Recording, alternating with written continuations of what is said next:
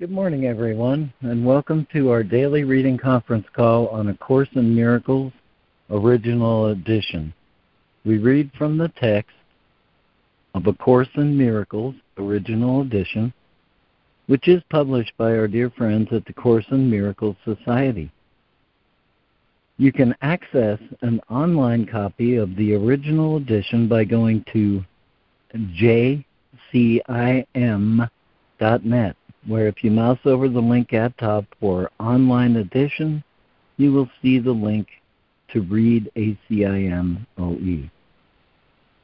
On that same drop-down menu, there is a link to subscribe to an excellent daily email sent to you by the Course in Miracles Society, which contains both the workbook lesson and the text reading for the day.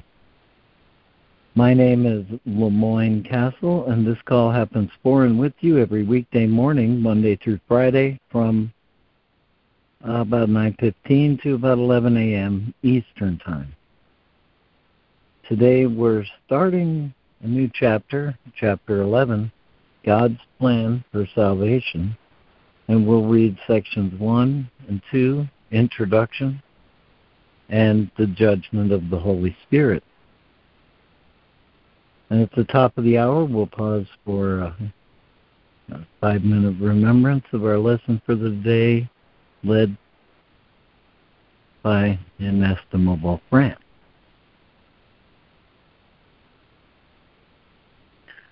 So let me ask you, Lori, do you have a poetic opening for this call this morning? I do, Lemoyne. Didn't have to go far to find one about gratitude. It's in the book Susceptible to Light by Shaylin Harkin. It's called The Worst Thing. The worst thing we ever did was put God in the sky out of reach, pulling the divinity from the leaf, sifting out the holy from our bonds, insisting God isn't bursting dazzlement throughout everything we've made a hard commitment to see as ordinary, stripping the sacred from everywhere to put in a cloud man elsewhere, prying closeness from your heart. The worst thing we ever did was take the dance and song out of prayer, made it sit up straight and cross its legs, removed it of rejoicing, wiped clean its hip sway, its questions, its ecstatic yell, its tears. The worst thing we ever did is pretend God isn't the easiest thing in this universe, available to every soul, in every breath. I thank my Father for his gifts to me. Amen. That was exquisite. Thanks, Lori. Yeah, beautiful, Lori. Thank you so much. Mm-hmm. I so love that. Thank you. Mm-hmm. That was a blessing to me. Thank you. Yeah, thank you, Lori. It's a beautiful unfolding of correction summary I've heard, which says, your only real problem is denial of divinity. That unfolds it very well. So thank you. Okay, with us in reading this morning, I have Lori, Fran, Robin Marie, Donna, Harrison, Karen, Sandra, and with us in listening, I have Regia. Is there anyone else who's joined us who would like to say good morning or join the reading list? Good morning, it's Jessica, and I can read. Great, thank you, Jessica. Good morning, Lemoyne. It's Lana, and I'm not going to be able to read initially. I'm expecting a phone call, but I might be able to read a little bit later. Okay. We'll have a call for new readers. So.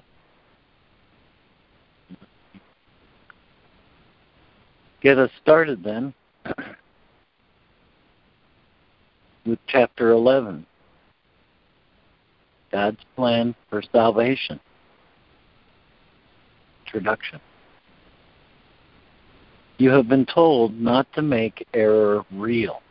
And the way to do this is very simple.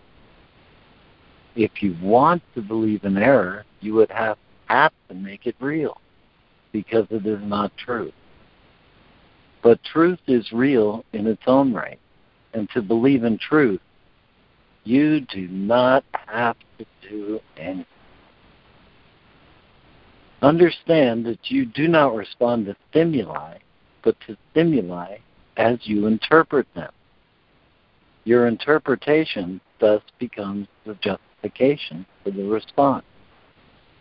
That is why analyzing the motives of others is hazardous to you. If you decide that someone is really trying to attack you or desert you or enslave you, you will respond as if he had actually done so, because you have made his error real to you. To interpret error is to give it power, and having done this, you will overlook truth. And Lori. Chapter 11, God's Plan for Salvation. Section 1, Introduction. You have been told not to make error real, and the way to do this is very simple. If you want to believe in error, you would have to make it real because it is not true. But truth is real in its own right, and so to believe in truth, we do not have to do anything. You do not have to do anything. Understand that you do not respond to stimuli, but to stimuli as you interpret them. Your interpretation thus becomes the justification for the response.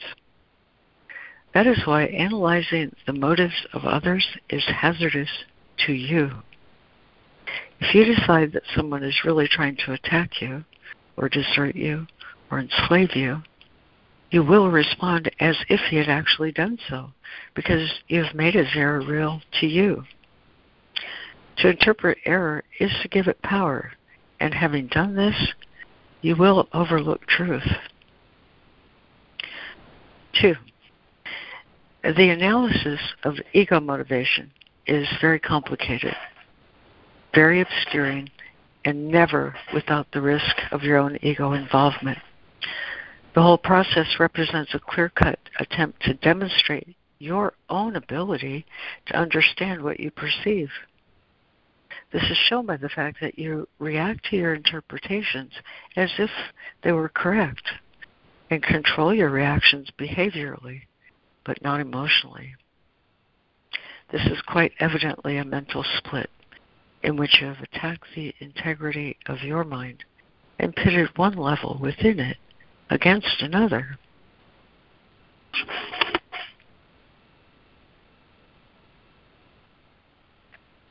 Thank you, Lori and Fran. 2. The analysis of ego motivation is very complicated, very obscuring, and never without the risk of your own ego involvement. The whole process represents a clear-cut attempt to demonstrate your own ability to understand what you perceive. This is shown by the fact that you react to your interpretations as if they were correct and control your reactions behaviorally, but not emotionally. This is quite evidently a mental split in which you have attacked the integrity of your mind and pitted one level within it against another. Section 2, the judgment of the Holy Spirit, paragraph 3. There is but one interpretation of all motivation that makes any sense. And because it is the Holy Spirit's judgment, it requires no effort at all on your part.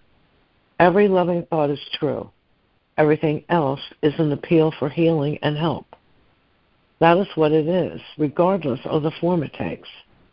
Can anyone be justified in responding with anger to a plea for help? No response can be appropriate except the willingness to give it to him. For this and only this is what he is asking for. Offer him anything else, and you are assuming the right to attack his reality by interpreting it as you see fit.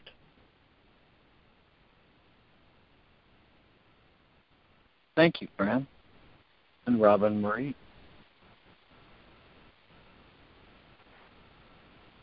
$11. God's plan for salvation. 2. The judgment of the Holy Spirit. 3. There is but one interpretation of all motivation that makes any sense, and because it is the Holy Spirit's judgment, it requires no effort at all on your part. Every loving thought is true. Everything else is an appeal for healing and help. That is what it is, regardless of the form it takes. Can anyone be justified in responding with anger to a plea for help? No response can be appropriate except the willingness to give it to him. For this and only this is what he is asking for. Offer him anything else, and you are assuming the right to attack his reality by interpreting it as you see fit. 4. Perhaps the danger of this to your own mind is not yet fully apparent to you, but this by no means signifies that it is not perfectly clear. If you maintain that an appeal for help is something else, you will react to something else, and your response will be inappropriate to reality as it is, but not your perception of it. This is poor reality testing by definition. There is nothing to prevent you from recognizing all calls for help as exactly what they are, except your own perceived need to attack.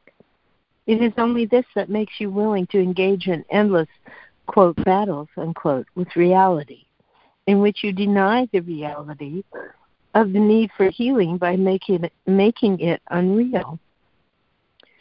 You would not do this except for your unwillingness to perceive reality, which you withhold from yourself.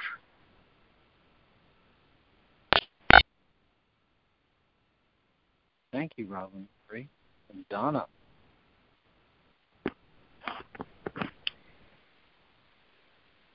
Four. Perhaps the danger of this to your own mind is not yet fully apparent to you, but this by no means signifies that it is not perfectly clear. If you maintain that an appeal for help is something else, you will react to something else, and your response will be inappropriate to reality as it is, but not to your perception of it. This is poor reality testing by definition. There is nothing to prevent you from recognizing all calls for help as exactly what they are, except your own perceived need to attack. It is only this that makes you willing to engage in endless battles with reality in which you deny the reality of the need for healing by making it unreal. You would not do this except for your unwillingness to perceive reality, which you withhold from yourself. 5. It is surely good advice to tell you not to judge what you do not understand. No one with a personal investment is a reliable witness, for truth to him has become what he wants it to be. If you are unwilling to perceive an appeal for help as what it is because you are unwilling to give help and to receive it. The analysis of the ego's quote-unquote real motivation is the modern equivalent of the Inquisition, for in both a brother's error are uncovered, and he is then attacked for his own good. What can this be but projection? For his errors lay in the minds of his interpreters, for which they punish him.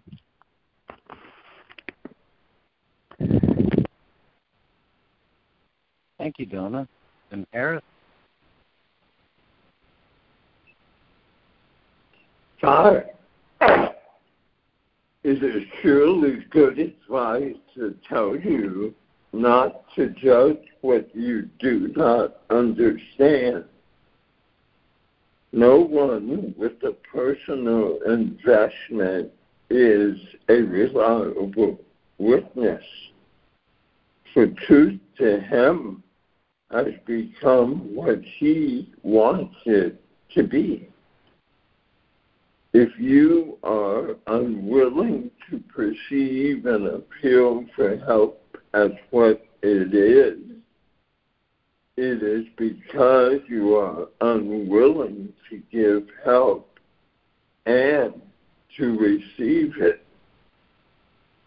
The analysis of the ego's quote-unquote real motivation is the modern equivalent of the Inquisition.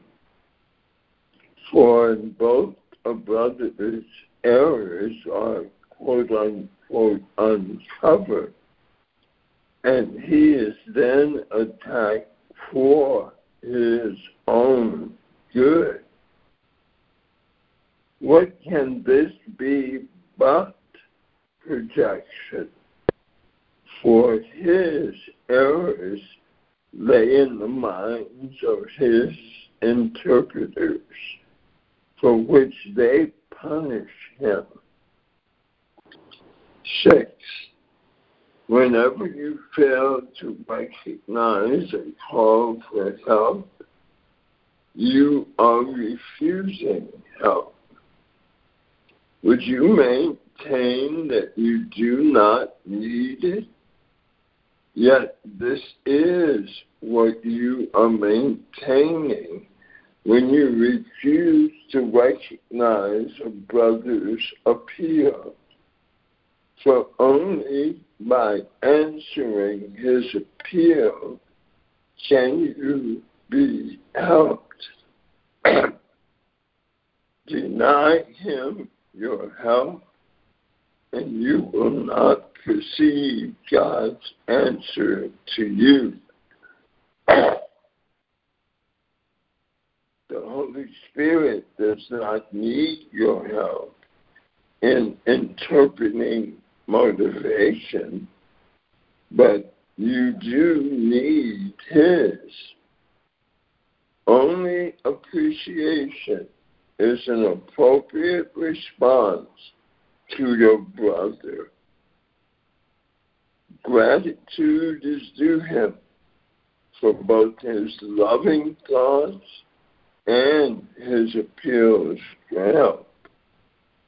For both are capable of bringing love into your awareness if you perceive them truly.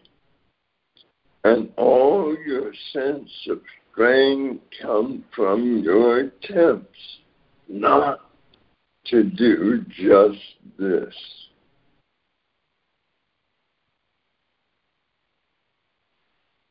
Thank you, Harrison. And Karen. 6.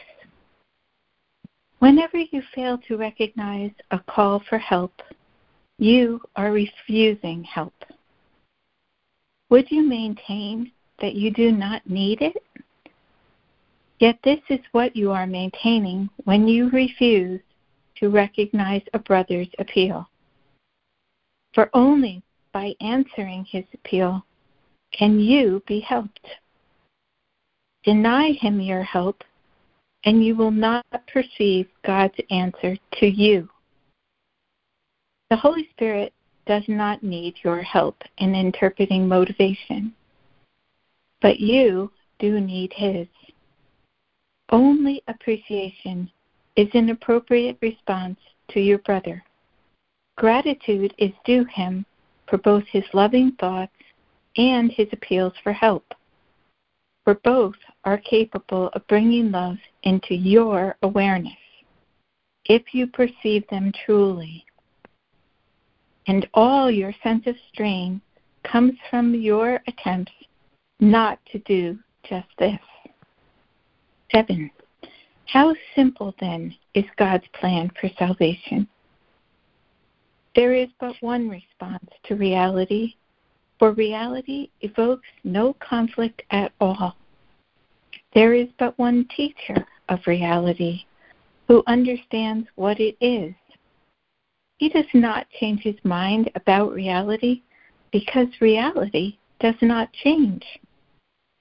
Although your interpretations of reality are meaningless in your divided state, his remain consistently true. He gives them to you because they are for you. Do not attempt to quote-unquote help a brother in your way, for you cannot help yourselves. But hear his call for the help of God, and you will recognize your own need for the Father.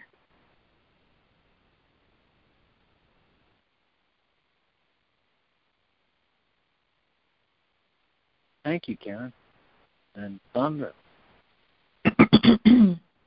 7. How simple, then, is God's plan for salvation? There is but one response to reality, for reality invokes no conflict at all. There is but one teacher of reality who understands what it is. He does not change his mind about reality because reality does not change. Although your interpretations of reality are meaningless in your divided state, his remain consistently true. He gives them to you because they are for you. Do not attempt to, quote, help a brother in your way, for you cannot help yourselves. But hear his call for the help of God, and you will recognize your own need for the Father. 8.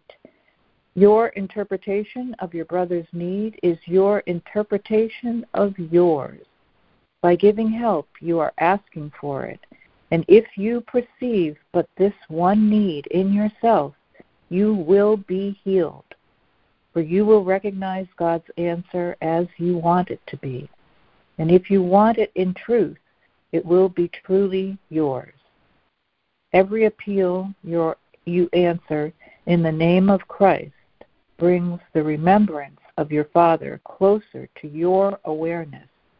For the sake of your need, then, hear every call for help as what it is, so God can answer you. Thank you, Sandra. Jessica.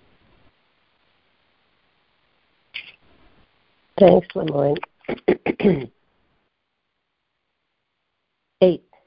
Your interpretations of your brother's need is your interpretation of yours. By giving help, you are asking for it. And if you perceive but this one need in yourself, you will be healed. For you will recognize God's answer as you want it to be. And if you want it in truth, it will be yours. Every appeal you answer in the name of Christ brings the remembrance of your Father closer to your awareness. For the sake of your need, then, hear every call for help as what it is, so God can answer you. 9. By applying by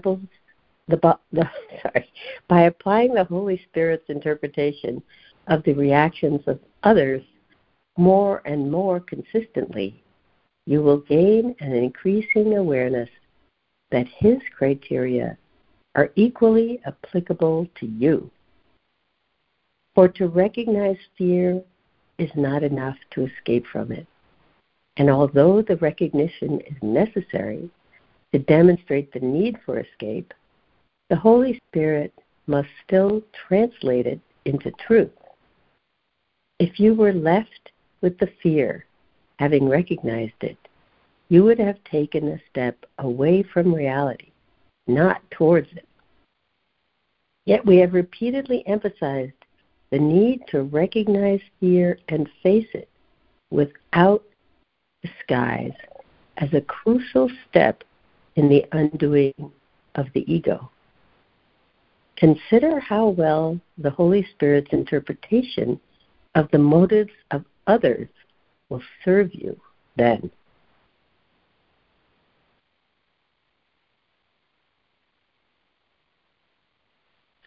Thank you, Jessica. And is there a new reader for 9 and 10? I can do it. This is Reverend Richard Joy. Please go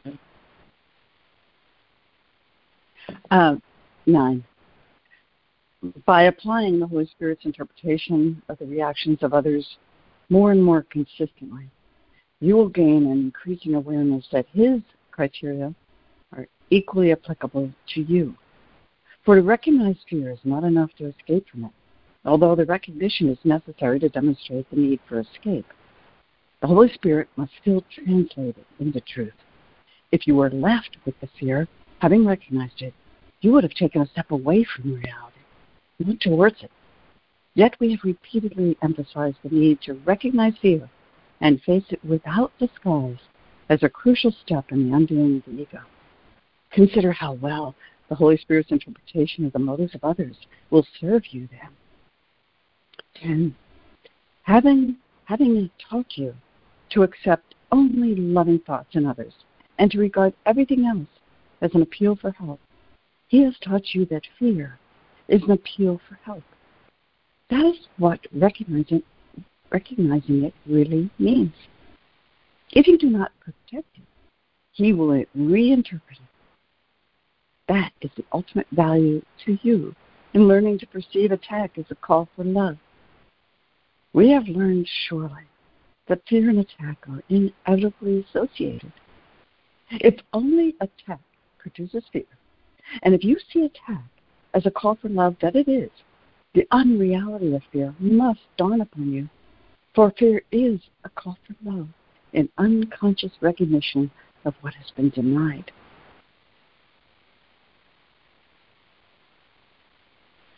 Thank you, Reverend Rachel. And there a new reader to conclude your 10.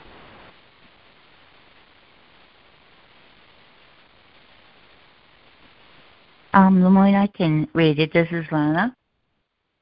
All right, great. Go ahead. Okay, 10. Having taught you to accept only loving thoughts in others and to regard everything else as an appeal for help, He has taught you that fear is an appeal for help. This is what recognizing it really means. If you do not protect it, He will reinterpret it. That is the ultimate value to you in learning to perceive attack as a call for love. We have learned surely that fear and attack are inevitably associated. If only attack produces fear, and if you see attack as the call for help that it is, the unreality of fear must dawn upon you. For fear, for fear is a call for love, an unconscious recognition of what has been denied. And did you want me to continue?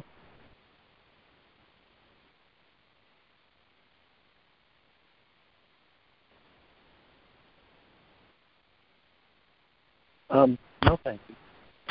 Oh, okay. I didn't actually check the guide, but the next section. Okay, yeah, because I'm seeing I don't have any more to read anyway. Okay. No, that's perfect.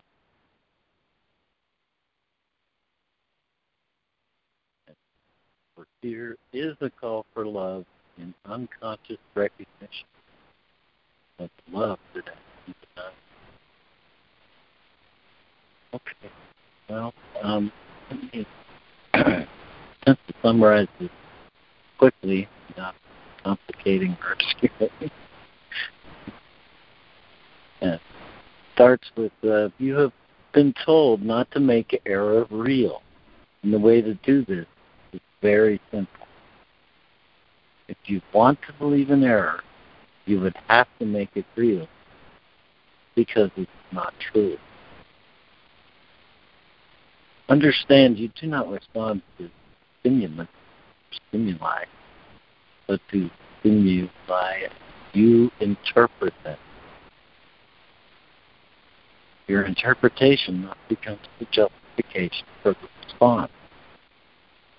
That is why analyzing motives of others is habit you.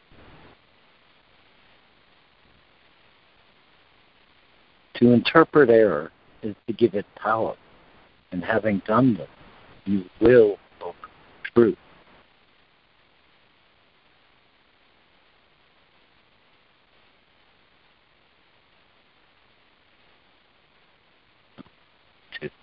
The analysis of ego motivation is very complicated, very obscure, never without the risk of your own ego involvement. The whole process represents a clear-cut attempt to demonstrate your own ability to understand what you perceive. This is shown by the fact that you react to your interpretation as if they were correct and control your reaction behavior, but not emotion. This is quite evidently a mental split in which you have attacked the integrity of your mind and pitted one level within it against another.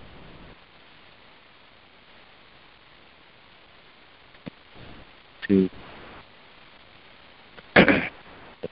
answer here is in section 2, the judgment of the Holy Spirit.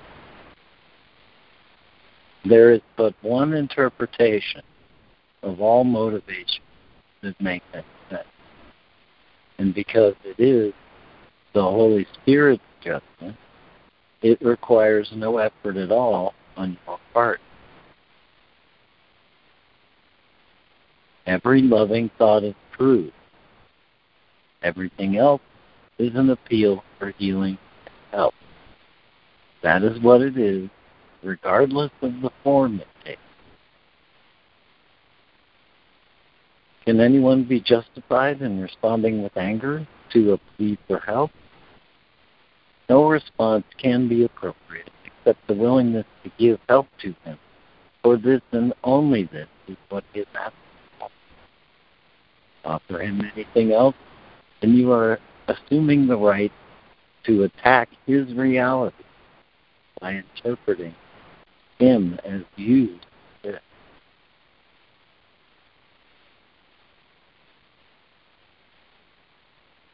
There is nothing to prevent you from recognizing all calls for help, exactly what they are, except your own perceived need to attack. It is only this that makes you willing to engage in endless, quote-unquote, battles with reality, in which you deny the reality of the need for healing by making it up. You would not do this except for your own unwillingness to perceive reality, by which you withhold it only from yourself.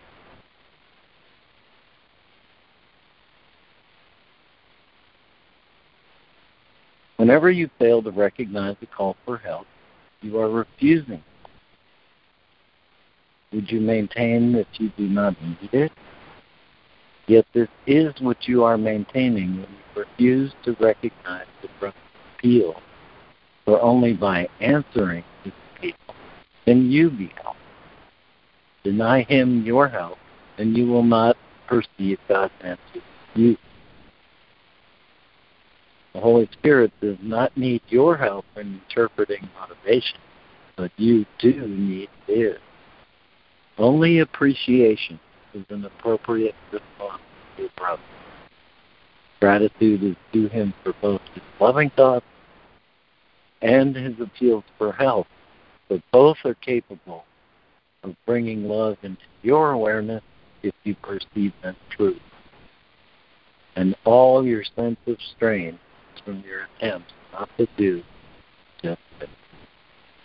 How simple then is God's plan for salvation? There is but one response to reality. For reality, you don't know conflict at all. There is but one teacher of reality who understands what it is. He does not change his mind about reality because reality does not change. Although your interpretations of reality are meaningless in your divided state, his remain true. He gives them to you because they are for you.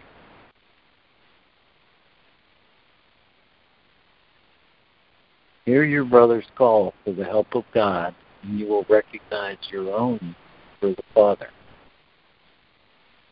Your interpretations of your brother's needs is your interpretation of yours. By giving help, you are asking for help. And if you perceive but this one need in yourself, you will be healed. For the sake of your need, then, hear every call for help as what it is, so God can answer you. 9. By applying the Holy Spirit's interpretation of the reactions of others, more and more consistent, you will gain an increasing awareness that His criteria are equally applicable to you. For to recognize fear is not enough to escape from. The Holy Spirit must still translate it truth. If you were left with the fear, having recognized it, you would have taken a step away from it, not toward it. Yet we have repeatedly emphasized the need to recognize fear and face it without disguise as a crucial step in the understanding of ego. Consider how well the Holy Spirit's interpretation of the motives of others will serve you then.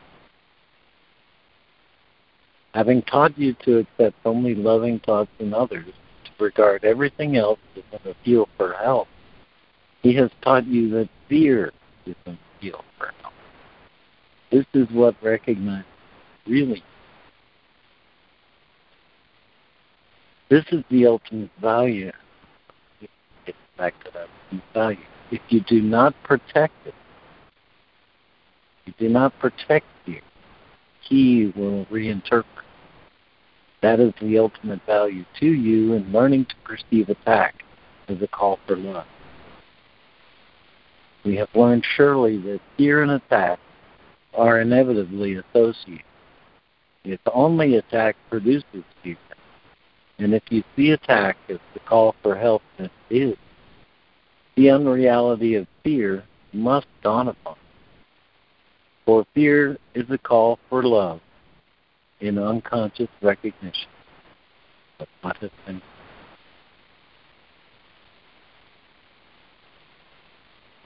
Thank you, Lemoyne. Yeah, thank you, Lemoyne. Thank you, Lemoyne. Thanks, Lemoyne.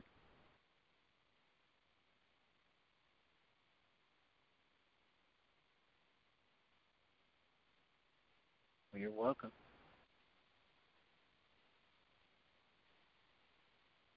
I need that. Right. Very simple. Very simple. Our world inside. As it normally is. You're a little faint, Lemoyne. All right, I apologize. I am very thankful for this simplicity of this interpretation. Every loving thought is true. Everything else is a call for healing, for help. And so, friend, would you bring forth the lesson for the day? Sure. Thank you. Hi, everybody. We are in the first part of the workbook, and today we are on lesson 123. I thank my Father for His gifts to me. So I shall read some from the lesson, and then we'll do a 5-minute meditation on the lesson. Okay. I thank my Father for His gifts to me. Today, let us be thankful. We have come to gentler pathways and to smoother roads.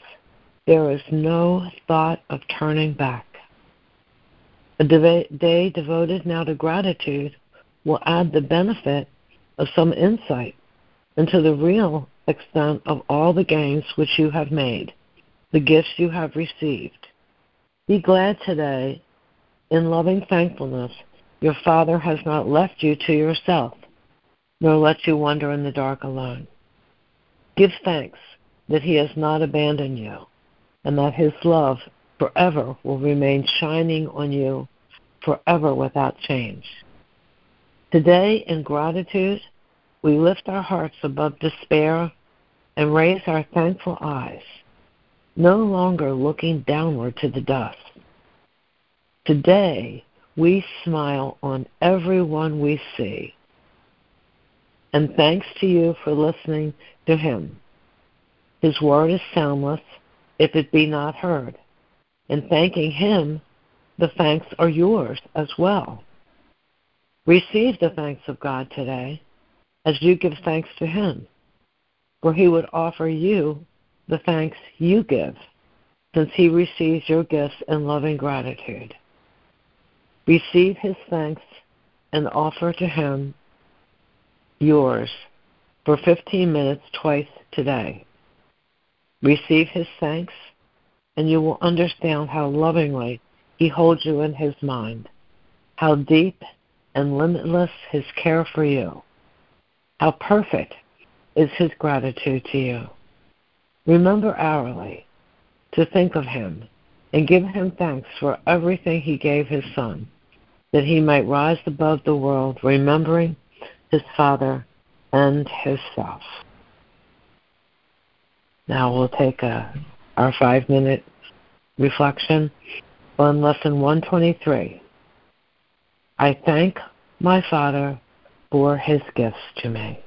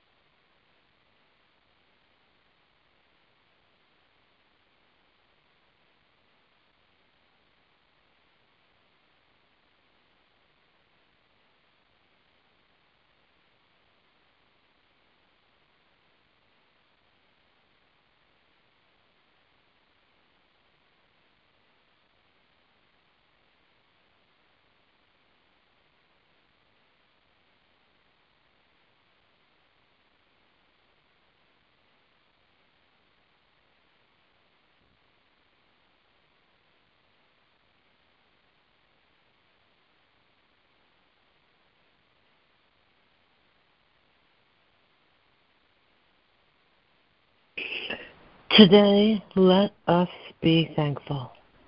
We have come to gentler pathways and to smoother roads, and there is no thought of turning back. Lesson 123, I thank my Father for his gifts to me. Amen.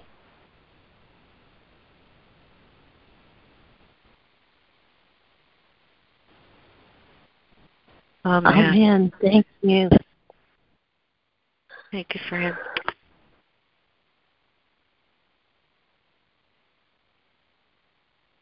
Thank you, Fran. Thank you, guys.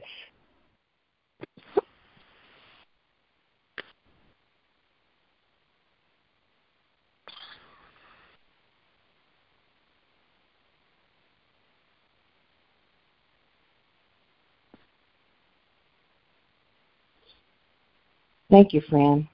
I thank my Father for his gifts to me. One of his gifts is you, Fran, and all of you. I'm complete. Oh, that was sweet, Ida. Thank you. Yeah, thank you.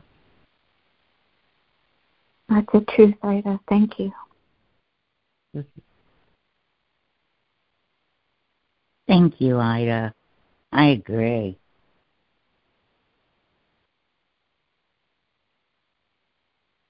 Good morning. Thank you, Ida. Thank you, Fran. It's Mindy. I especially appreciated the statement, I accept my Father's gifts for me, and we have come to gentle pathways, and there's no thought of going back. And it's like, oh, yeah, that is like, oh. And, such peace and calm assurance, treading the path of God, His hand will guide the path I trod, and I'll never walk alone when I walk with God. And I thought, yeah, that just feels so beautiful, and I can do that. I can continue to be gentle with myself and just forgive and know that there's nothing that happened in my past that shouldn't have happened, and that I need to turn around and fix. Not so. And I thought, what would cause me to want to turn around and fix something instead of just be thankful and forgiveness and just know that all is well now, and all of us are being given what we need, the love we need. And the thought was guilt. I thought, I feel guilty about this, and so I don't feel worthy, and now I have to fix what I feel guilty about. And I can see, yeah, there's a real temptation there to, I can see the ego. So I'm asking the Holy Spirit, I just saw that clearly, and I don't want to, get attached to that anyway. I just want to see that as a temptation. Guilt is really a temptation. It's allowing the ego to be in charge again by saying something needs to be different, and taking responsibility for it. So I'm glad to see that roadblock. I realize I'm a little afraid of it. So my prayer today is to ask the Holy Spirit to make me aware of any temptation, especially guilt, that would make me turn around instead of looking at where I really am and looking at love and looking at the final destination, which is God and love, full God realization, and to not be afraid of it, and to heal it for me, to give me the thought that I need. So I can just let go of it and be in the place where I am safe, where I know I'm not mortal, I'm not full of sin, I'm not fallible. I am love and in love, and all is well. And I thank the Holy Spirit for helping me to see the temptation, not to give into it, and release it, and be on that beautiful, beautiful path. I'm thinking like the Wizard of Oz going to the Emerald City with all my companions through the beautiful enchanted forest, and that's where I want to be, and I just want to keep looking forward to the beautiful Emerald City and enjoying my companions as we walk towards it. Thanks. In gentleness and forgiveness. Amen. I'm complete. That's sweet. Thank you, Mindy. Thank you, Mindy. Thank you, Mindy. I think the love that we have for God is love, is the most important love we have.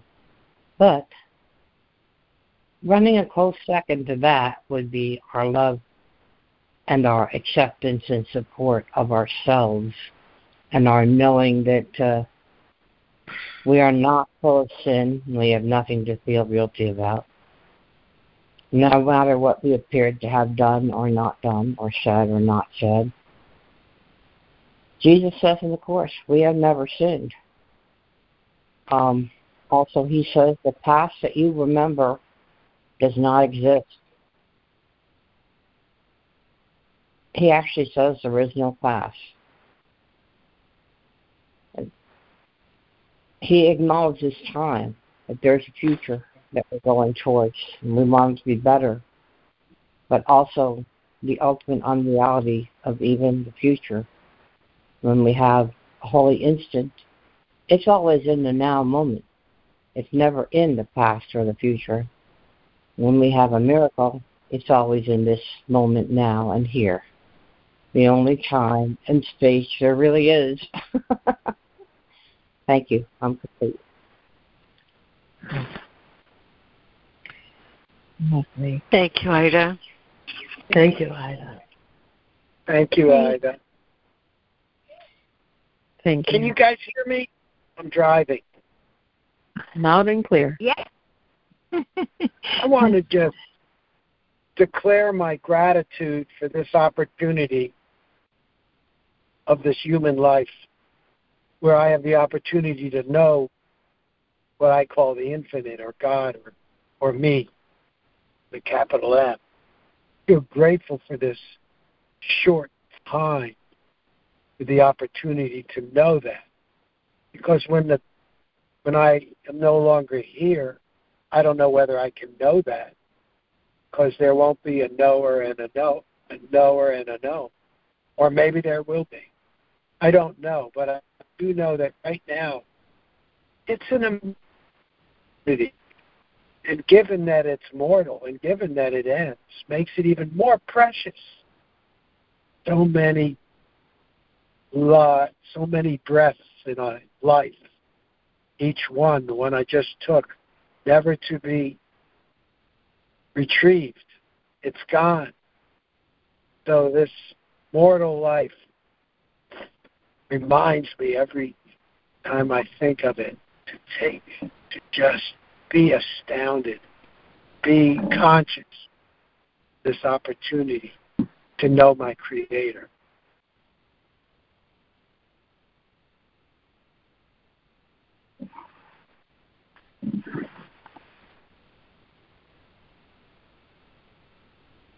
Yes, it is astonishing.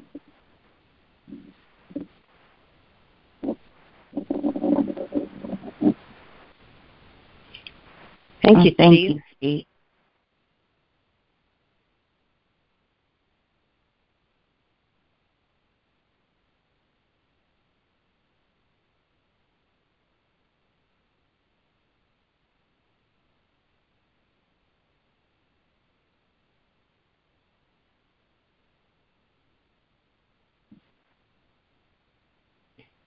Martin Luther, the author of the church I was taken to when I was a kid, said in his famous song, "The body they may kill, God's truth abideth still. His kingdom is forever." But we know when forever is, right? My first spiritual teacher, Leo Russell, in this life, told me, now is eternity. Eternity thus endeth in now. And that's what forever is. It's now, now, now, now, now, of course. Infinitely shorter time than the time it takes me to say it, but that's what it is. And it's all available to us now. All the love, all the real power, the power of God. The power of love is greater than the love of power. And we have to remember that when we watch the news, and all that, or see things in the newspapers, if anybody reads them anymore. Thank you. I'm complete.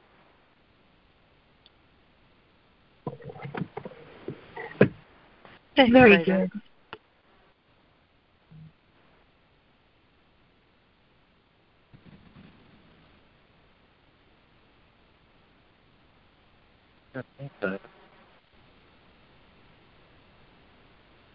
Good morning, Karen. I just loved the introduction to the reading today so much. I want to send it to my daughter. She wouldn't like it, and she wouldn't read it if she knew where it was from.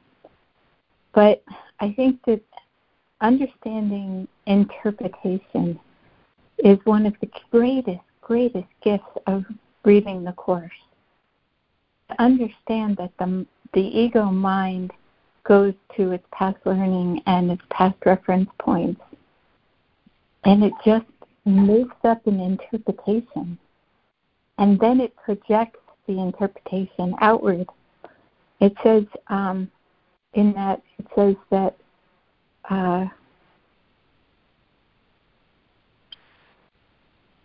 that you will respond as if what you believe has actually happened. And you give error power by doing that. That analysis of ego motivation is very complicated and never without the risk of your own ego involvement. I just seem to be hearing it more and more in the world that, everybody is just trying to understand, trying to interpret what other people are thinking, and then their interpretations become the justification for their responses. You will respond as if what you think has happened or what you make up is actually true. I just find that so powerful and so rich that if we could just stop that one ego thing interpreting and only give our interpretations over to the Holy Spirit, forget all our past learning, past reference points. Everything is interpreted through past learning. Anyway, I just think that's just so powerful if it could just become mainstream in the general consciousness to have an awareness of that, the world would change. And the other thing that really blew me away in the reading today is there is a call for love in unconscious recognition of what has been denied. And then in the next section, the first line is, fear is a symptom of your deep sense of loss. So what has been denied is God, and fear is a call for love because we're still looking for that love. If we just unravel what fear means, not being afraid to look at it and not giving it any power, again, it's so life-changing. The whole ego belief system is based on fear. The foundation is fear. To understand that fear is at its core a call for God, a longing for God, a longing to go home. But it's unconscious longing. I'm complete. Thank you. That's beautiful, Karen. Thank you. Thank you, Karen. Just beautiful, Karen. I love that, Karen. This is Sandra. That fear is a call for God. And I think a lot of calls for love are based in fear. And I always think I need to do something. Give money, do something. and then I think, no, that's not necessary. And I just got it just as I was listening to everybody this morning, that it's a call for God. I don't have to do anything except pray for that situation or that person. and then I don't have to worry about enabling anything. Or, you know, I think there's a lot of people out there looking for money, and they know that, I don't know, that I just don't, I have a lot of trust issues for those people who are looking for money or looking for something. And I think of the word enabling because the one thing that I appreciate about my very strict upbringing, I don't know, it was just strict, but it was to the point of craziness, was that I had to start to think for myself. I had to start to figure things out for myself. And that, when you know, who's the I? The I is my Holy Spirit and me. My Holy Spirit, my higher mind, which has always been with me, has never left. I just need to access it. And the way that I access it is not to feel guilty, not to feel ashamed, not to feel resentful or angry. It's to just know that I can turn it all over to my Holy Spirit, my higher mind, because my lower mind doesn't always know what the heck is going on here. But my higher mind does. And so I can turn to my higher mind. And my higher mind just told me this morning that I can always pray for somebody or some situation. That is the biggest gift I can give. I'm complete.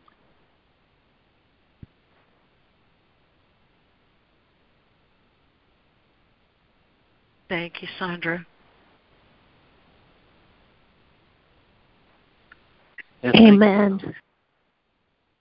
I just been enjoying. Thank you, Sandra.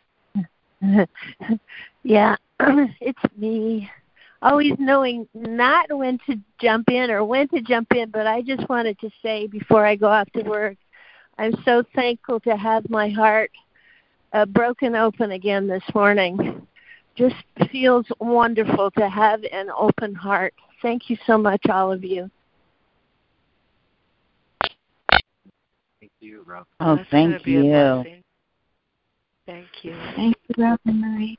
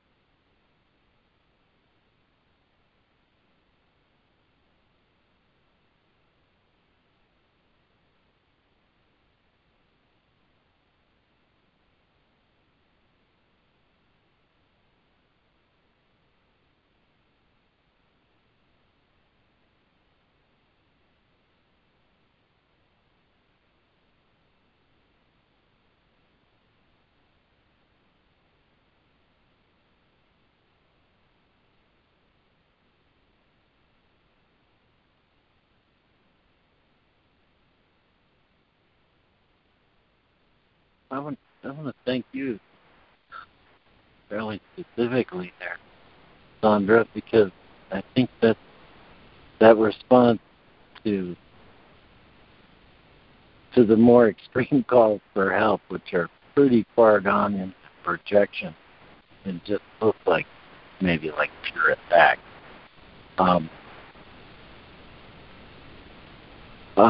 That response to pray is what the section ends up with. You know, the way that is see with the eyes of the Holy Spirit, that is a call for help. And let it remind me that I don't know what's going on over there. that has caused them to be so lost. Mistakes have been made, and we're all tangled up in them, but at times. But that response then, to know that he's just calling for help, and let it remind me to call for help from the one teacher is it's just a real clear sign of I mean, that's what the section intends to teach us. So thank you for making it clear.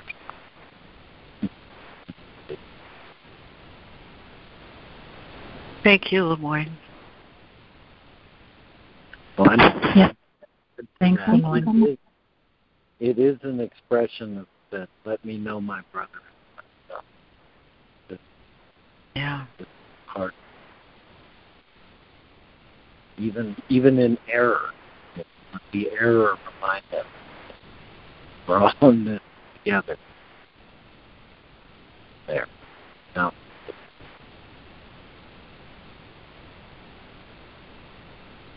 Yeah, I think it's a good beginning to start with at least prayer. And then instead of, because I start spinning around in circles like, whoa, what am I supposed to do here? Am I being, and then I start questioning myself. Am I being, distrustful of the world? It's just like, which of course I am, but I start really second guessing myself. And I think that my first line would be to go and just pray for that person in that situation or that circumstance. And then if I'm still guided to do more, then do more. But immediately go to prayer. And that way I don't have to figure out what's going on the other end. It's like I don't have to even think, am I enabling or anything like that? I don't have to go there.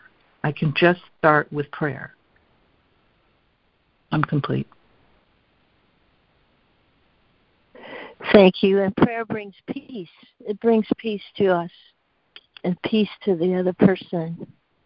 Yeah, I think you brought up a really important thing. Thank you, Sandra.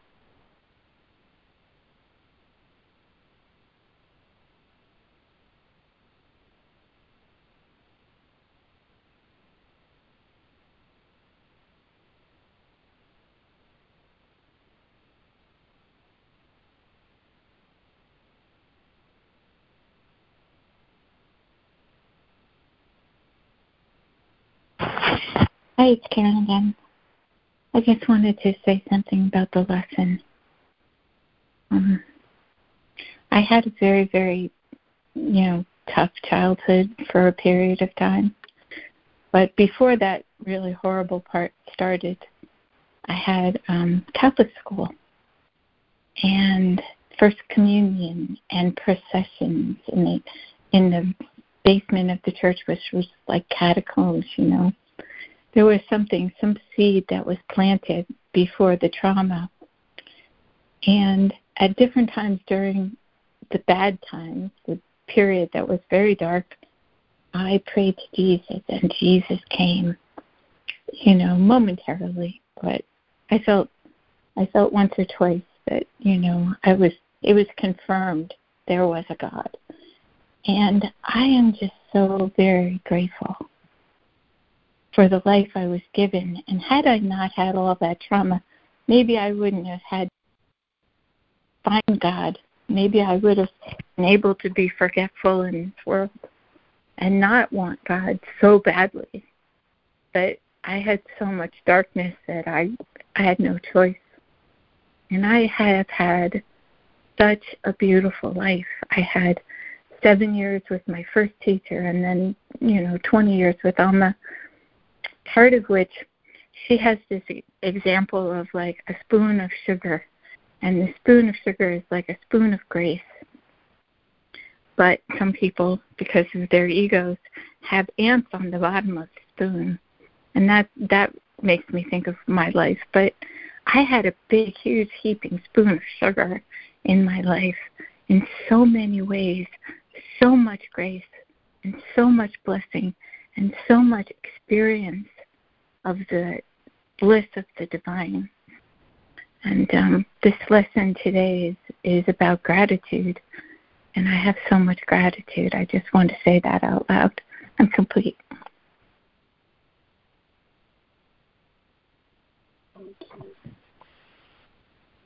Yeah, that's beautiful, Karen. Yeah. Thank you. Thank you. A beautiful place to abide. Thank you, Karen. I believe in the power of prayer, too. And I should pray more. I'm not guilting myself, but I should. Because Jesus says in the Course, and I quote, prayer is the medium of miracles. And that some way, somehow in there, he says that, I get the impression that when we talk about the thoughts which are not of God that I have versus the thoughts that are of God, that I think with God, that God's thoughts are more like prayers, right? So, okay, thank you.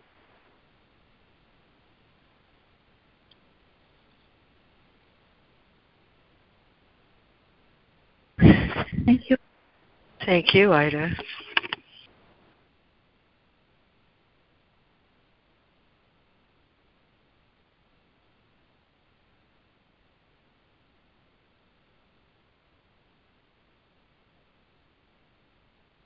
I'm going to add that we already know all of this.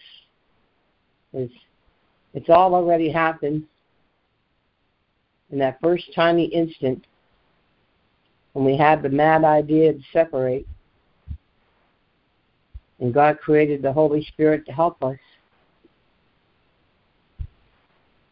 He says in the Course more than once that it's all already happened. We're just remembering that we can make a choice what we choose to remember. The good stuff or the bad stuff. I say that lightly. But the good stuff is God. Like they say in Unity, God, the good, omnipotent. God is in us. And time isn't real. It's all already happened. All we have to do is realize it. Simple, but maybe not easy. That's what time is for, to give us the time, right, to realize it, to make it real in our eyes, to see it in 3D reality. The holy instant, miracles, and the real world. When we realize all that, the Holy Son of God, Holy Daughter of God, as one, then we also realize that there never was any time or place except heaven, the kingdom of heaven, and we've always been there. And we always will be there together in love as one with each other. And tomorrow's lesson, let me remember I am one with God. So we're one with God as well. Thank you. I'm complete.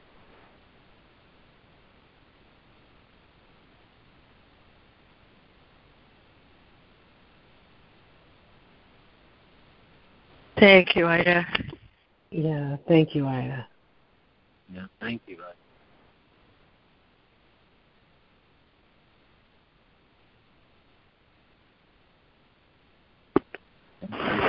This is Donna.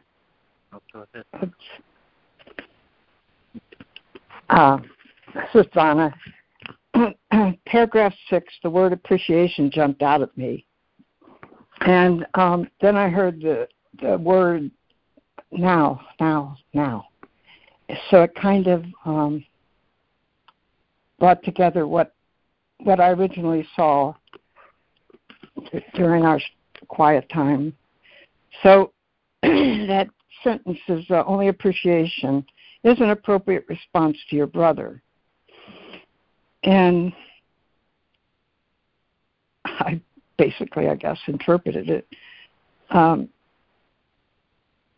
Seen as sibling in or as Christ, this interferes with temptation to judge and lets Holy Spirit work in both to heal the world by waking and uncovering the truth now. And from the word now,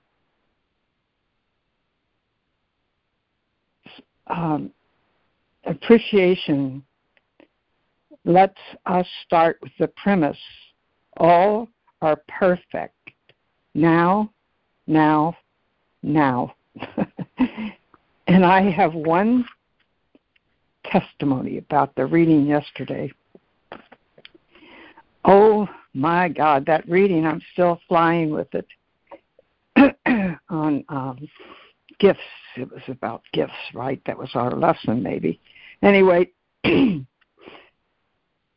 so I had to leave, which I'm finding painful. Anyway, I had to leave for an appointment yesterday. After my appointment, I went to the bank to cash a couple of checks. And, I'm paying, I'm looking at the tellers when they are counting my money. Some are more exaggerated to make sure that you see they're giving you everything, and others perhaps not quite so. So the teller yesterday counted the money out and handed it to me, and I took it and left. And I'm in my car, and the Holy Spirit says, Holy Spirit speaks in inclinations to me. But anyway, and the Holy Spirit said, count the money. I counted the money, and there was $5 too much. And I thought, well, how can that be? And I thought, what should I do? Should I embarrass this teller? But she'll be wrong. I had this conversation, which actually now I look at it is good. Or should I just, be compassionate, go ahead and leave? And then, but wait a minute, she'll be $5 short at the end of the day. Gee, that's not going to work. So, and I noticed that the two $5 bills I got were beat up, and one was bent, so they were apparently stuck together. And so I went back had to wait a long time, and I thought, people are going to keep coming and ask me, why are you here, why are you here? But I just stood at the table, and it's like nobody noticed I was there. And then the person who had followed me was there for a very long time, and she ended up having to pass him off to somebody else. So I'm standing at this counter, apparently not visible, and then I start to walk to her, and she says, oh, you're back again. And there was such something in that comment. I'm thinking, she said, I was thinking she would think I would think it like I used to think in the old days. But that just did something to me. So I went to the counter, and I just quietly told her what had happened. And she was a very quiet individual. The quiet gratitude. She did say thank you, but the quiet gratitude that exuded from her was absolutely magnificent. So that was the biggest gift to me yesterday. But everything about this reading yesterday was extraordinarily beautiful, and I got a prayer, which I'm now apparently always getting prayers. But it was very special because yesterday wasn't the day I was born again, but yesterday was the day my mother brought me into the dream so I could be here and get through all my attempts to destroy myself, to be a part of this class. I am so grateful, and thanks for that word now. Amen, and I am complete. That's wonderful, Donna. Oh, that was just beautiful, Donna. Thank you. Yes. Thank you, Donna. Tremendous.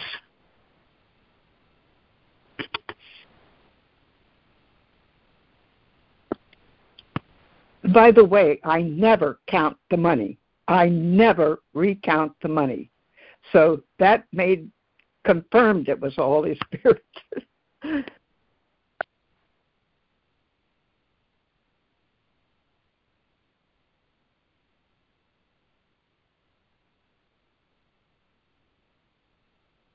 This is Karen. Thank you, Donna. That was really nice. Just reminding us how the Holy Spirit speaks to us. It's just a really great example. Thank you for sharing that. I just wanted to say one little thing. It's about the Course. I didn't express my explicit gratitude for the Course, and today's lesson is like a gratitude lesson to me. But the Course is so miraculous. Of course, it says it's a Course in Miracles, but it's such a Course in Miracles. I mean, first it explains to us about fear and guilt, that they are destructive, and that they're not true, and then judgment, and then perceptions and beliefs, and now interpretations. I mean, it feels like it's just deconstructing the layers and layers of falsehood in my mind. And it's so rational that it just makes perfect sense. And so the truth of it is really beyond analyzing, beyond any kind of doubt or question. And I just can't get over it. And I didn't say it before when I was saying how much gratitude I'm feeling, but I am so grateful for the Course, and so grateful that we have this call to say it out loud, to talk about it, process it, to integrate it, to put it in our own words and download it, and to share other people's understanding, and to read the Course together every single day is a prayer. It's an absolute prayer, a prayer for healing for the whole mind of humanity, not just, and that we are not separate. Prior to the Course in Miracles, the understanding of not being separate, it was too big. It was too big to understand that we are not separate and that the ego is about separation. All these things, the Course in Miracles is the most supreme gift. And having this call and Reverend Pam's call, it's like every day we pray together. We hold the mind of God together. I'm complete. Thank you.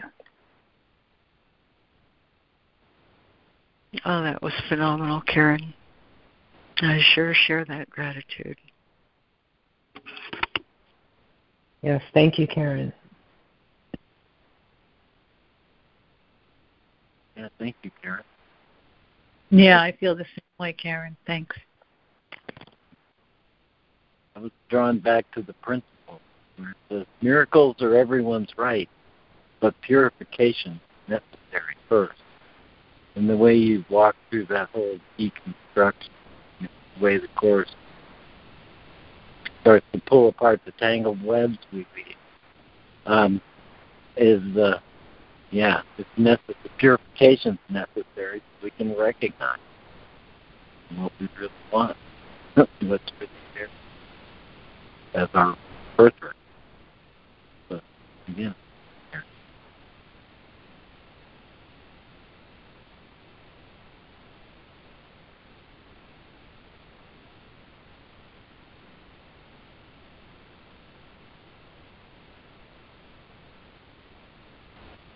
thanks, Lemoyne. Thank you so much for your service, Lemoyne. And thank you for reframing that again for me. Complete.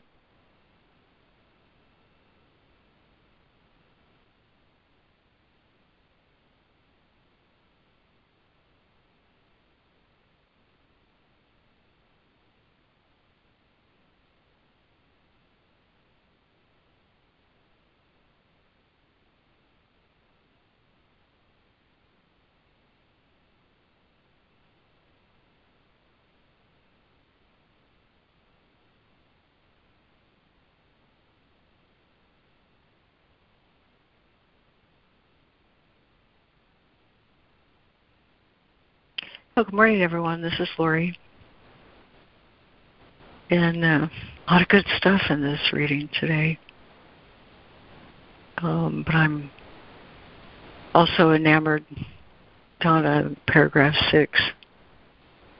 Only appreciation is an appropriate response to your brother, both for his loving thoughts and his call for love, because both have the ability to bring love into your awareness. Mostly what I was thinking about this morning was an occasion. Years ago, when I had a professor, loving professor, whom I didn't know, but he called me to come to his office for tea. And it was a very surprising occasion. And he wanted me to talk about a journal entry I'd given him. And I was young at the time. And I remember feeling all that love that was coming from him, and also feeling a sense that I couldn't meet his eyes. And I didn't understand that. All that love just made me aware that I needed love, which was something I'd been aware of. And bringing it back to this reading, the interpretation of the Holy Spirit, or the judgment of the Holy Spirit, I'm reminded of the principles of miracles, how he said we absolutely need Christ's guidance in order to know what to do, or when to do it, or how to do it. Especially when I recognize that I can't tolerate a lack of love. I can't tolerate it. It feels really bad. It feels really bad in someone else, and it feels really bad in myself. And the only way I can correct that lack of love is through Christ's guidance. And it turns out that, well, here's how he says it. A miracle is an act of thought whereby two minds realize their oneness and become glad. That act of thought, I can't do that on my own. I have to have guidance for that. And whenever I receive guidance, it's this wonderful recognition that there's something wonderful about meeting another soul without feeling like you have to fix them. That I can't arrive at by myself. You know, when I meet a brother and share the notion that there's a problem, I am making that problem real to myself. And then, having made it real, it becomes something that I feel like I have to make unreal. But there's a wonderful thing about Christ's guidance, because it gets me the recognition that there's nothing that needs to be fixed. And when I realize there's nothing that needs to be fixed, love returns to my awareness. It's amazing how that works. I was thinking about it this morning.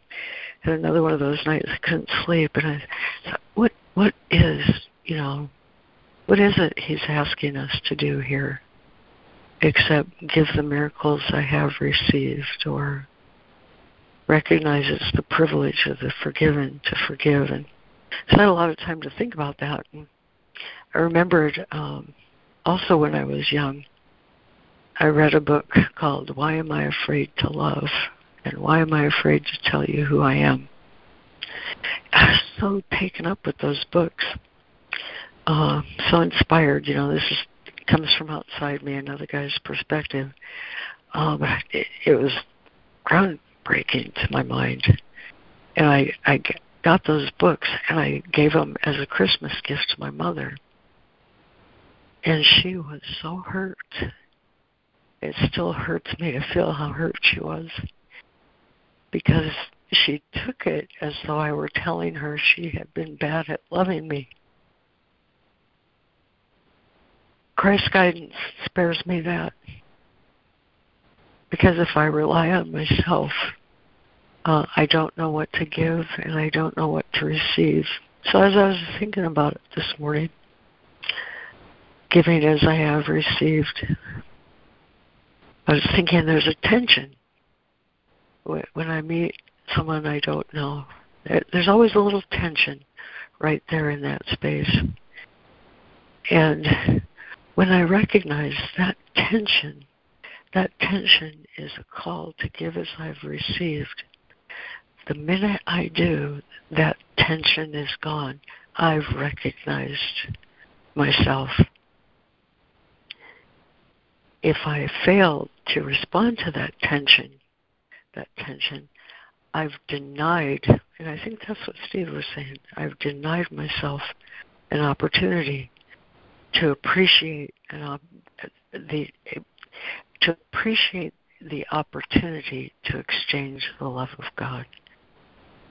And that's why I'm back at paragraph 6. Only appreciation of a brother. Because without each other, we don't know that love is in us. And that's why I'm so grateful for this group, because of the opportunity to discover what's in here and to appreciate it. I'm complete.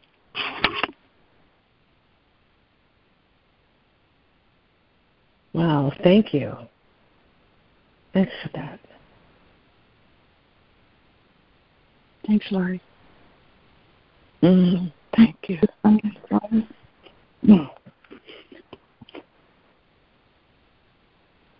Thank you, Laurie. This is Donna. And what you said, Laurie, is what I'm beginning to see. What I'm beginning to walk in myself.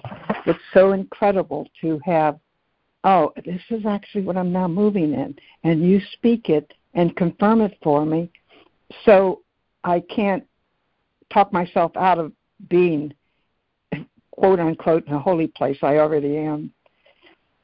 And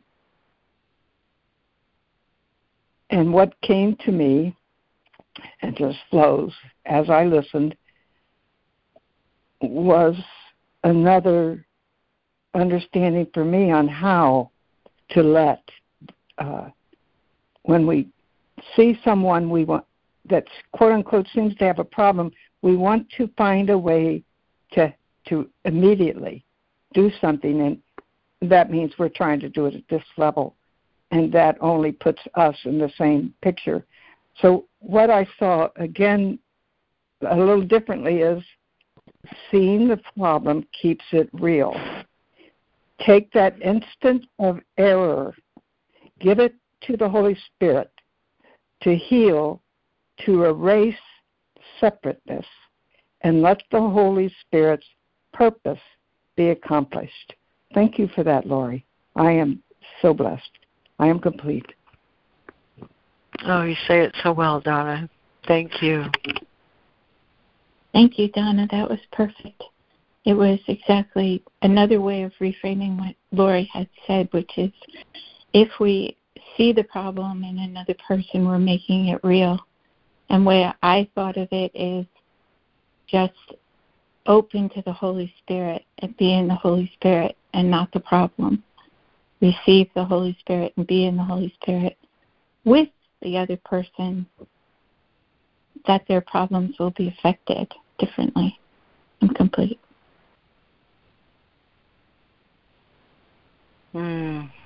Thank you, Karen. Thank you. Thanks, Karen, and thanks, Laurie. I wanted to just refer to your statement of I wouldn't know the love inside of me if I didn't have my brothers and sisters. I thought that was brilliant. Thank you.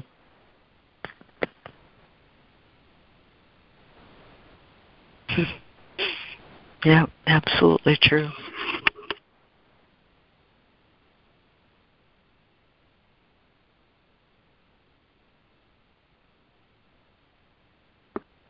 This is Donna. Just prior to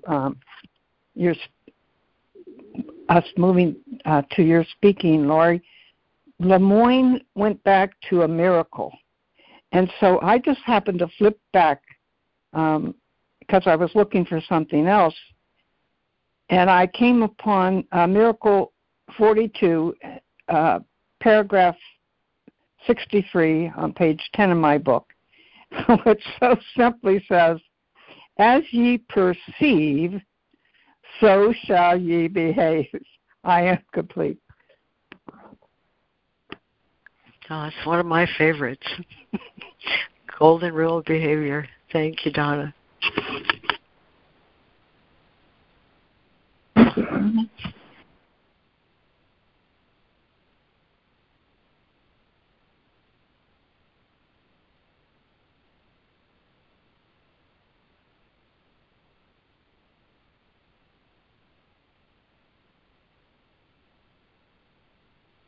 Yeah, thank you, Donna.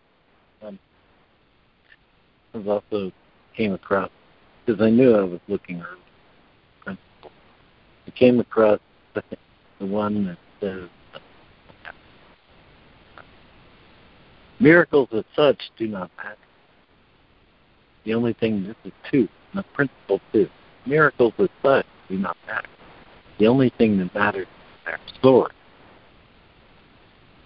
which is far beyond human evaluation, which could be called love. If three is miracles occur naturally, expression. And I got from your share, Donna, the sense that, that gratitude that you inspired and felt from that teller was the real blessing.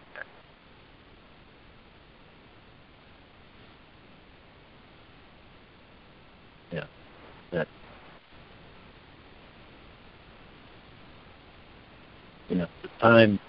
the time that you spent was not the real result was not saving her $5, which might have been not for pay, but firing that gratitude, so she can know love, even as a bank note. So thank you.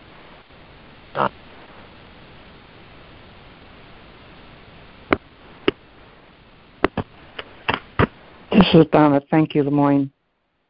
It is true. Her gratitude was a gift. But the whole scene was a gift. It was like no one saw me. I was so obvious. If I was living totally at the other room, people would have been... Anyway, I don't want to go there. I don't want to kill that. What I want to say is I also have an intuition after the fact that was just the way the Holy Spirit got me back into the bank, that he needed himself physically in the bank. Why? I won't know till this is over if we are given a snapshot of what these moments mean. So I really think it wasn't about a simple mistake. It was an opportunity for the Holy Spirit to do something huge. And I really am going to stand by that one. I am complete. Oh, boy, that's great, Donna. Yeah, I think that's what he's talking about in paragraph 5 when he talks about personal investment. When I'm not invested personally, I can be a tool. And that's great.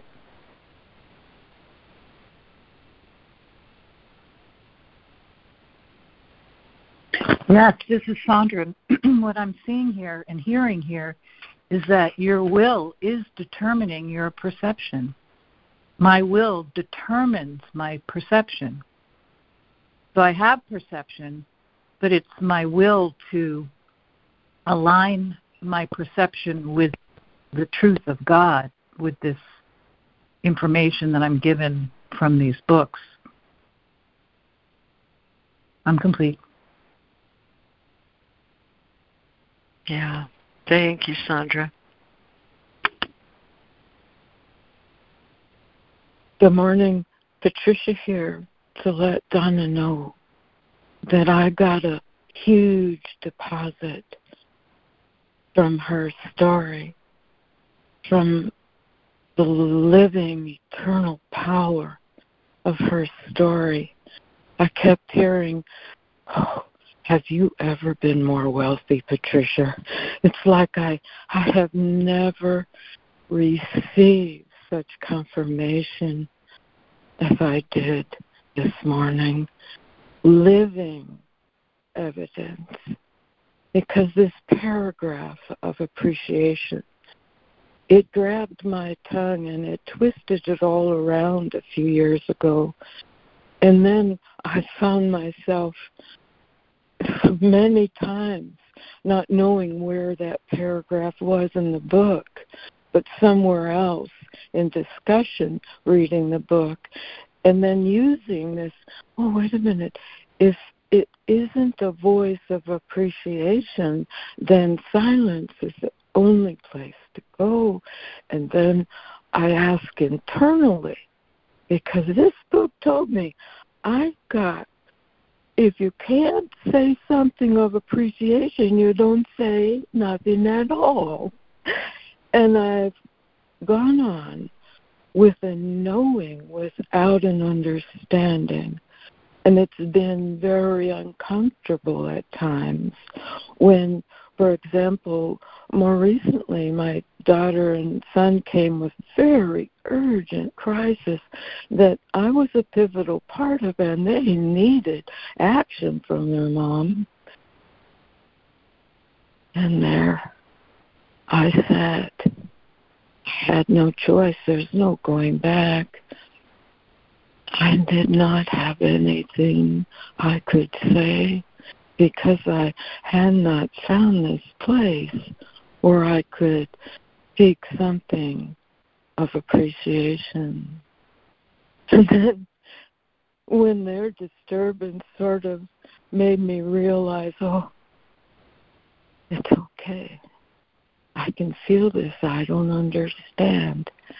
Suddenly, a voice came out of me so honest and sincere, saying, you kids, do you know how proud I am and how good I feel as your mother?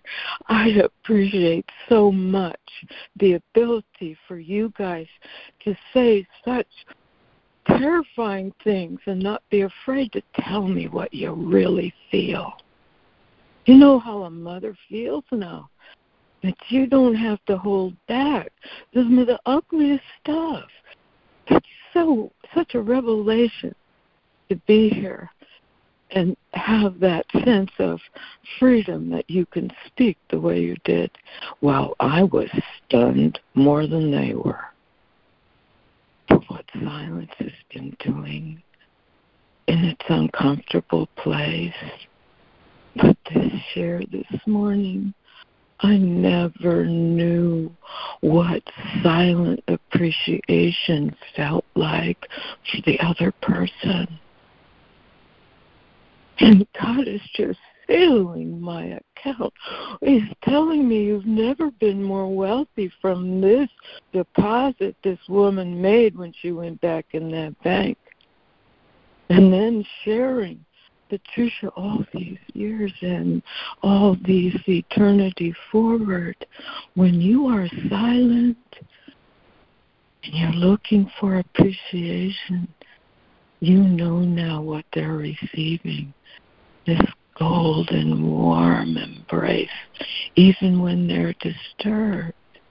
Something in that silence is real, more real than you'll ever know. I'll tell you, it's so alive in me. I'm talking about what we're living, not what we're proposing could be. We're living this. And the value of this silence, looking for, even at times now it comes out with, wow, look how much passion that man fighting has. Look how devoted he is to his cause. There is always something to appreciate. But it stays in silence a lot. And then it's brewing God's voice that came through you all this morning and filled my bank account. Thank you. Boy, that went full circle. Thank you, Patricia. Thank you, Patricia. Lovely. Thank you, Patricia.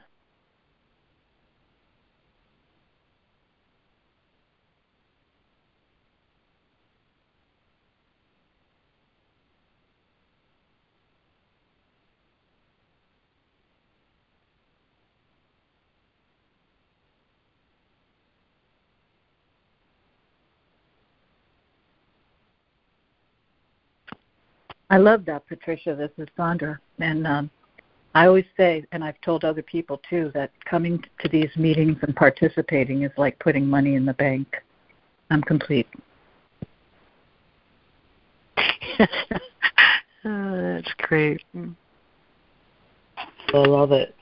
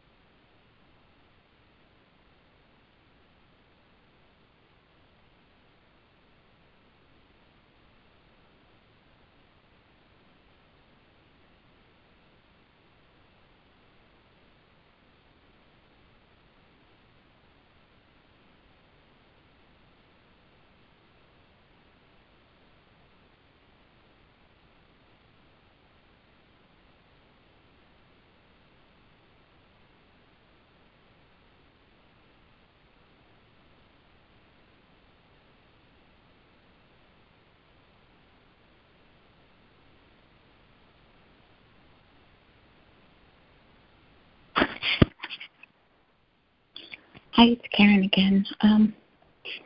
Since today was like a gratitude lesson, I thought I might share something I wrote, if that's okay.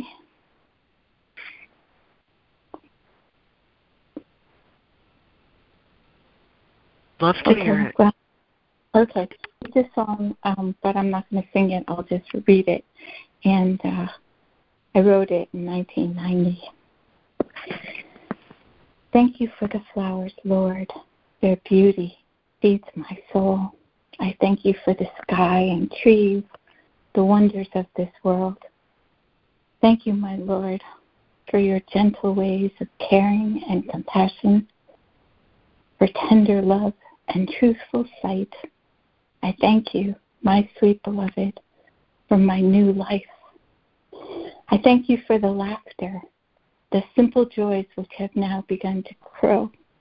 I thank you for the peace and light inside, which through your grace I've come to know. I thank you for all that you have taught to me, for your mercy and compassion,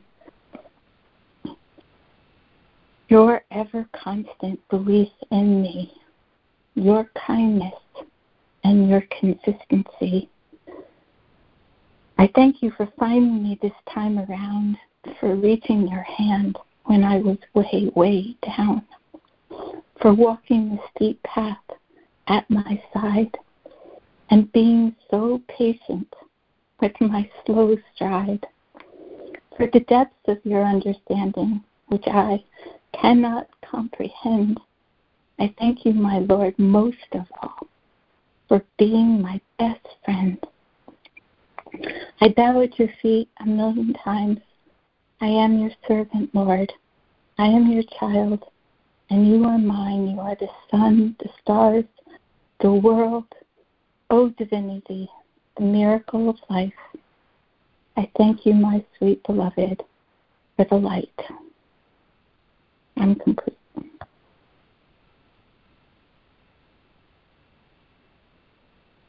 That was so beautiful. Thank you very much for sharing it.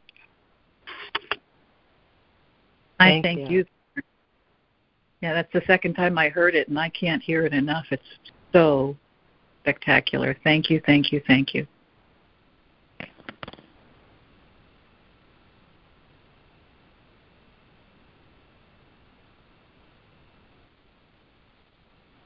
Thank you, Karen.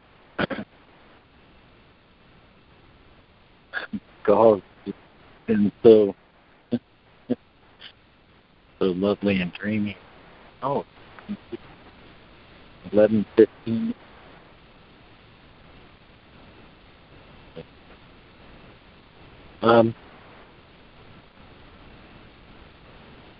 I think there's one more thing that you called bring, and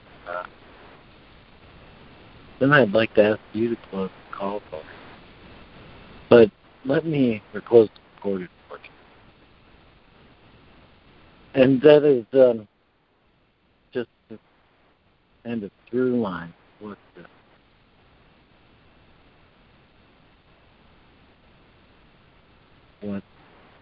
is section by judgment of the Holy Spirit, which requires no effort at all on our part. And it's stated that every loving thought is true. Everything else is an appeal for healing and help.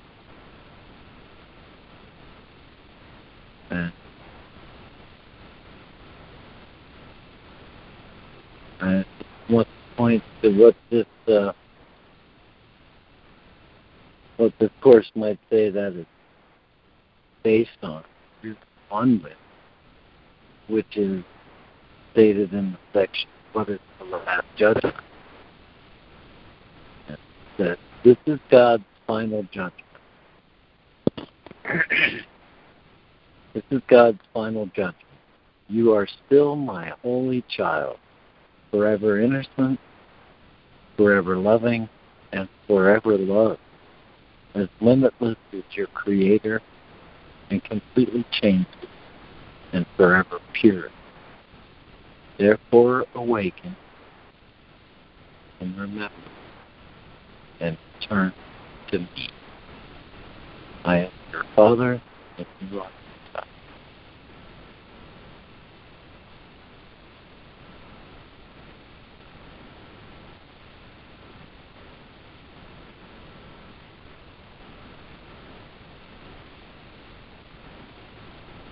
You faded away a bit at the end there, Lemoyne.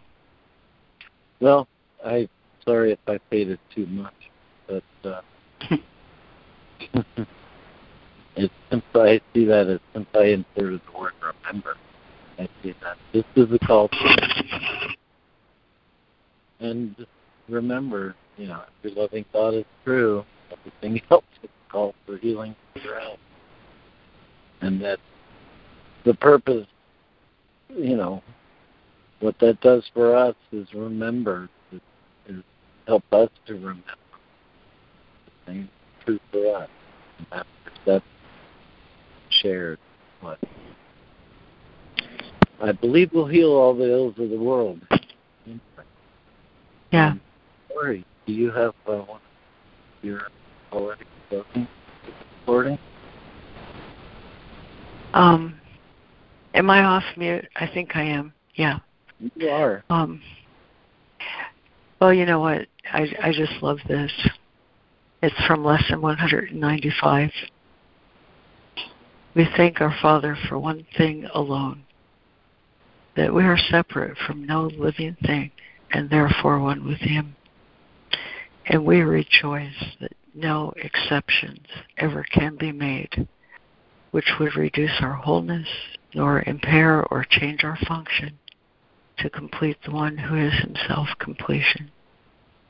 We give thanks for every living thing, for otherwise we offer thanks for nothing and we fail to recognize the gifts of God to us. Give thanks in sincerity, and let your gratitude make room for all who will escape with you. Amen.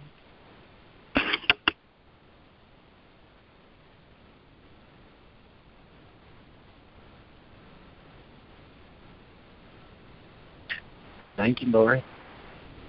Thank you all for being here. Beautiful call. Great introduction to GPS.